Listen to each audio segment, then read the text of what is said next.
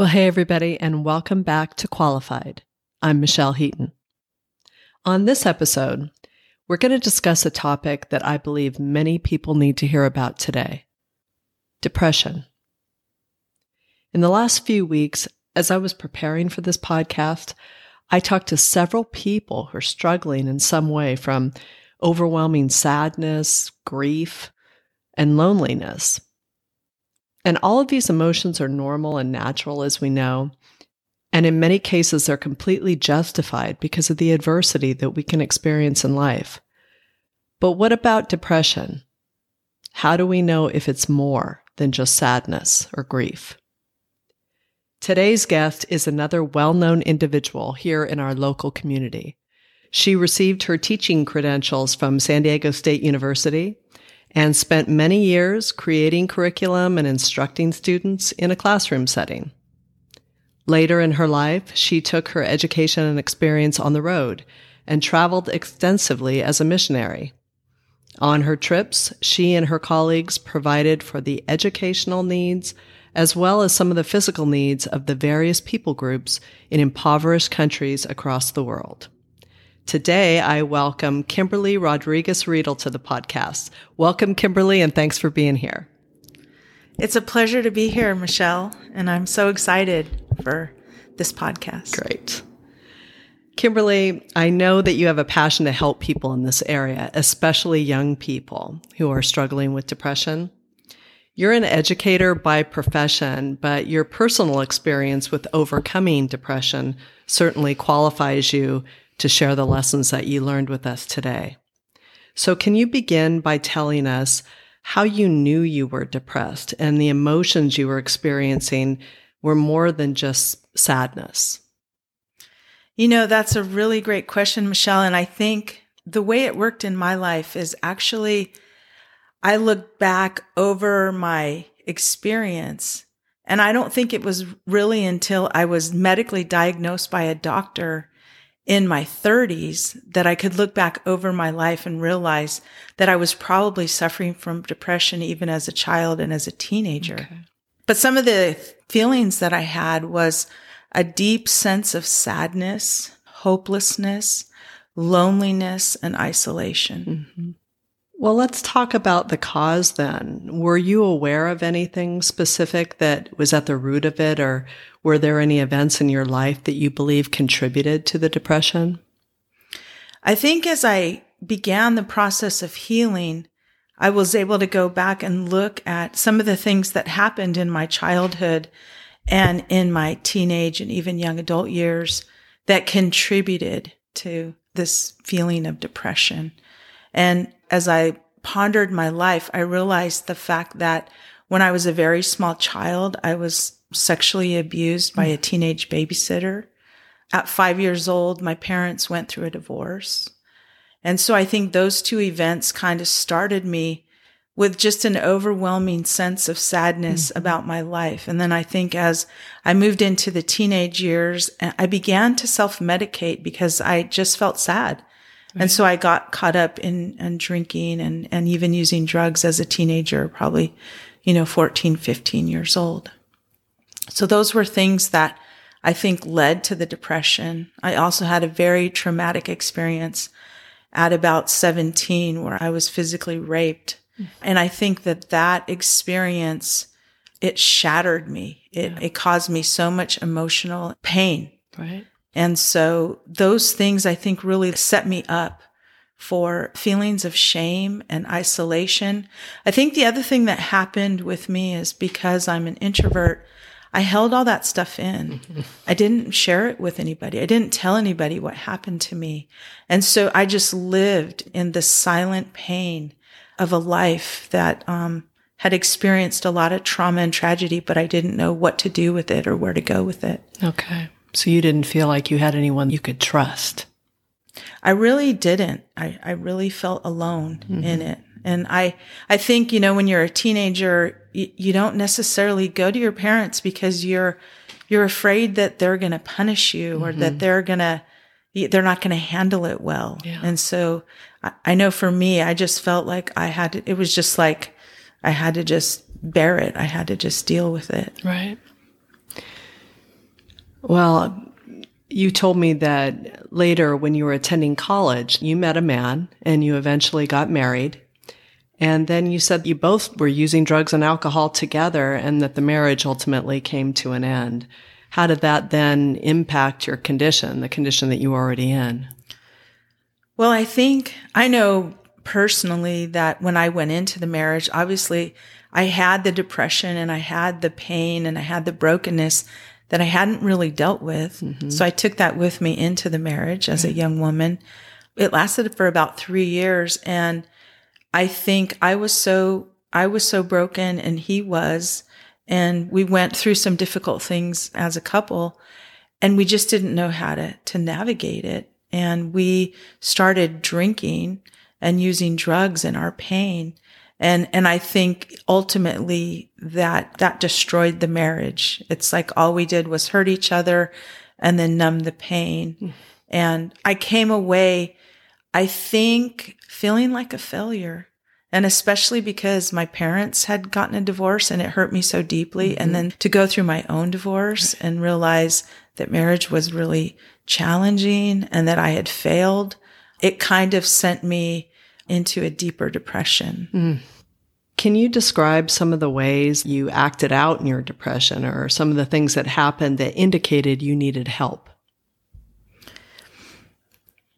I know as a teenager, the ways that I acted out was through using drugs and alcohol. And I think once I went through the divorce, I went back to kind of that same coping skill. Mm-hmm. I was in so much pain as I was separated from my husband and trying to figure out what my new life was going to be like, that I got involved with many relationships with other men. I continued to use and drink in my pain and in my shame. And so I think those behaviors actually made it worse. Right. Like if you look at, alcohol is actually a depressant. And so you take a depressed person and then you take a depressant, it's actually going to escalate. It's going to make it worse. And so those were the main things that I did. I think there also in my life, one of the challenges that I've had is with weight. And I think there's a tendency, at least for me, to gain weight, to do emotional eating, and so then that would also affect me negatively, and I would feel bad about myself. Yeah. Your self-esteem was already shot. Was really low. Yeah.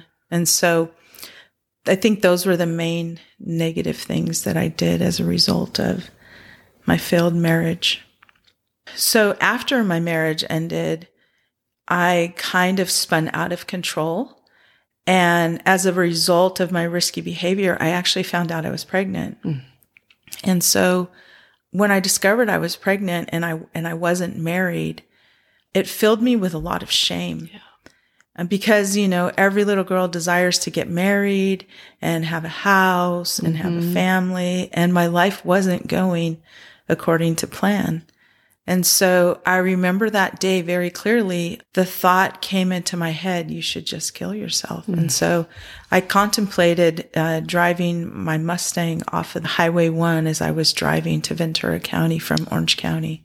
And so, there was a couple of times in my life where the depression and the pain was so deep that the only solution seemed to be just end it all. Right. Just take your life. And I know I reached that point, actually, surprisingly, as I was working on the mission field and helping other people.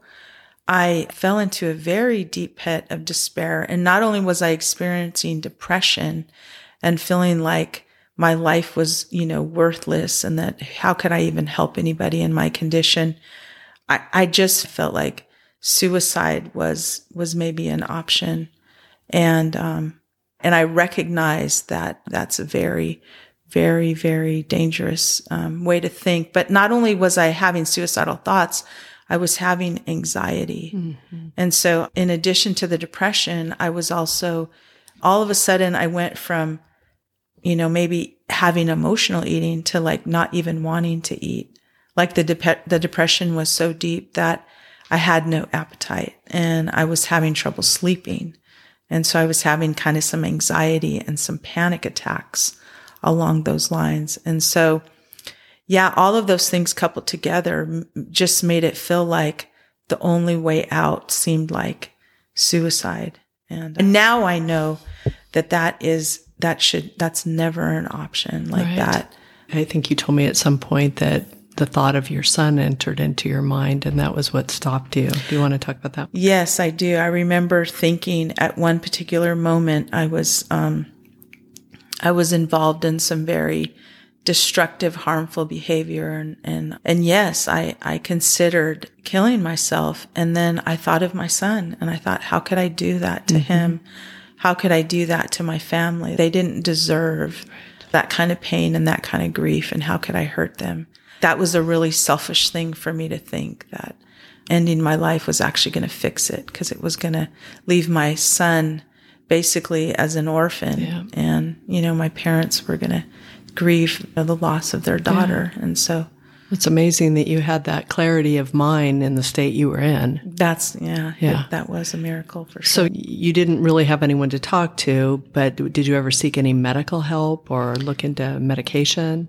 Yes. And I think when I had that thought of suicide, I was actually getting some counseling. Okay. So I had started the process. I had gone to a medical doctor, and I was taking antidepressants, and I was seeing a counselor. So that was kind of the beginning of my healing process. Yeah. I don't think maybe the medicine had kicked in. And on top of that, because I was doing the counseling, it was stirring up a lot of pain for me. And so I was doing my old coping skill, which was to self-medicate. And so I was drinking. And while you're on the meds? While I was on the meds. Yeah. And so that was kind of counteracting, I think, the treatment. Yeah. They don't advise you to do that. Yeah. And I think it's important too that you talked about therapy and medication together, which is really good, but therapy can kind of stir up all of that. And it's painful. It's a hard process to go through. So it's quite a balancing act. So Kimberly, we talked about some of the losses, sadly, the abuse, the rape, the loss of your marriage, but I know there were many other losses that you had to go through. Can you talk about some of the other ones? I think one of the main things that I felt like I lost through this was like a sense of self-worth and dignity. And I know there was a certain point where I had trouble even looking at myself in the mirror. I was so disgusted with who I had become because of this risky, dangerous behavior that I was engaging in. But I honestly felt trapped. I didn't know the way out. And there was a temporary loss that I think I shared with you.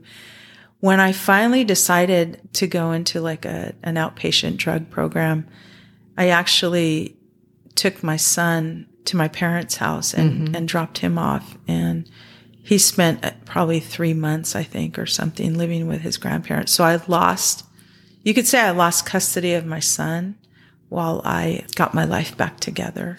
And I know, even though it didn't happen, I realized at a certain point that if I didn't get help, I could permanently lose custody of my son. I think one of the things that was really heartbreaking to me, and especially in my later years after I had my son, is I had so much shame that I had a child out of wedlock and that he didn't have a father.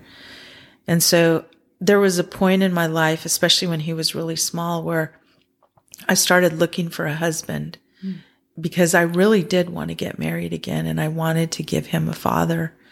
But for whatever reason, I just never found that right person.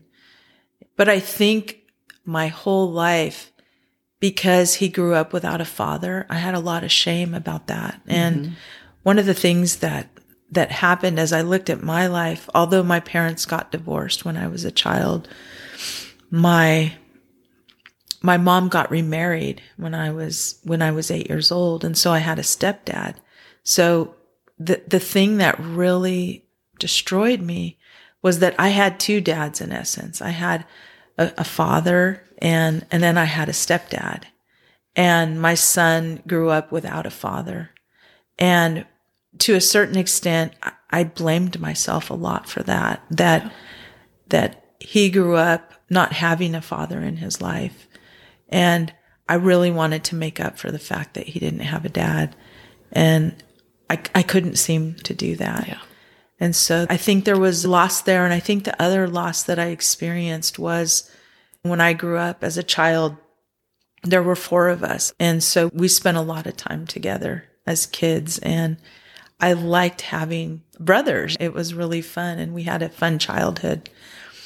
So I never wanted to just have one child. I always thought, I'd like to have 3 or 4 kids, And so I think that was another loss that I really experienced when I realized I never met the right person. I never got remarried. And my son grew up without a father and without brothers and sisters. And he always had that longing for me to get married again. He always wanted that. And I couldn't give it to him. I think it's because I was so afraid to get married again. I was so afraid to get hurt again. Put yourself out there. Yeah, I put myself out there. And so that's just how things ended up. Right. And I also felt like I was risking the loss of my teaching job and the loss of my reputation in the community because of the things that I was involved with. And so I'm so thankful that didn't happen, but I could feel that I was on the verge of that. And that's when I made the decision. I said, I need to get help. And so I went into this outpatient program. I asked my parents for help. I continued with the counseling. And then I actually started going to 12-step program, started going to AA. And so that was the beginning of healing for me, where I was actually dealing with all of the things that had built up in my childhood and in my teenage years and my 20s. And I hit about 30, and I kind of had that emotional breakdown, and I realized I needed help and I couldn't do it on my own. So that was the beginning of a healing process. How important is it to realize all those things and what part they played in your depression? I think they're vitally important. And I recognize now that I was living kind of in a prison of my own making because I didn't trust anyone and I didn't talk to anyone and I didn't share with anyone what was going on in my heart. And I was keeping secrets and I was living with pain and shame. And it's almost like I was being a martyr and nobody knew. And so it wasn't until I started admitting that I was struggling and admitting that I needed help and started asking people, for help that things started to change for me. And so, I feel like it's so important. I've come to realize, and especially through this last season of, COVID and being on lockdown, how important relationships, physical touch, human contact, looking at other people in the eyes, how important all of those things are. And I also realized that one of the most self-destructive things that I did is that I bore my pain in silence. Yeah. And so when I began to talk about things that had happened in the past and what I was struggling with, when I started being honest and I started sharing with people that I felt like I could trust, that's when I found my voice. And that's when the healing began. Yeah, I think that's great because, naturally, if we have things that have happened in our past that are shameful to us, nobody wants to put that out there to other people. No. And we wonder how that could even help. And I know so many people that are just against the idea of therapy or any kind of revisiting the wounds because it's just too painful. Right. But I think it's important, like you said, I also agree.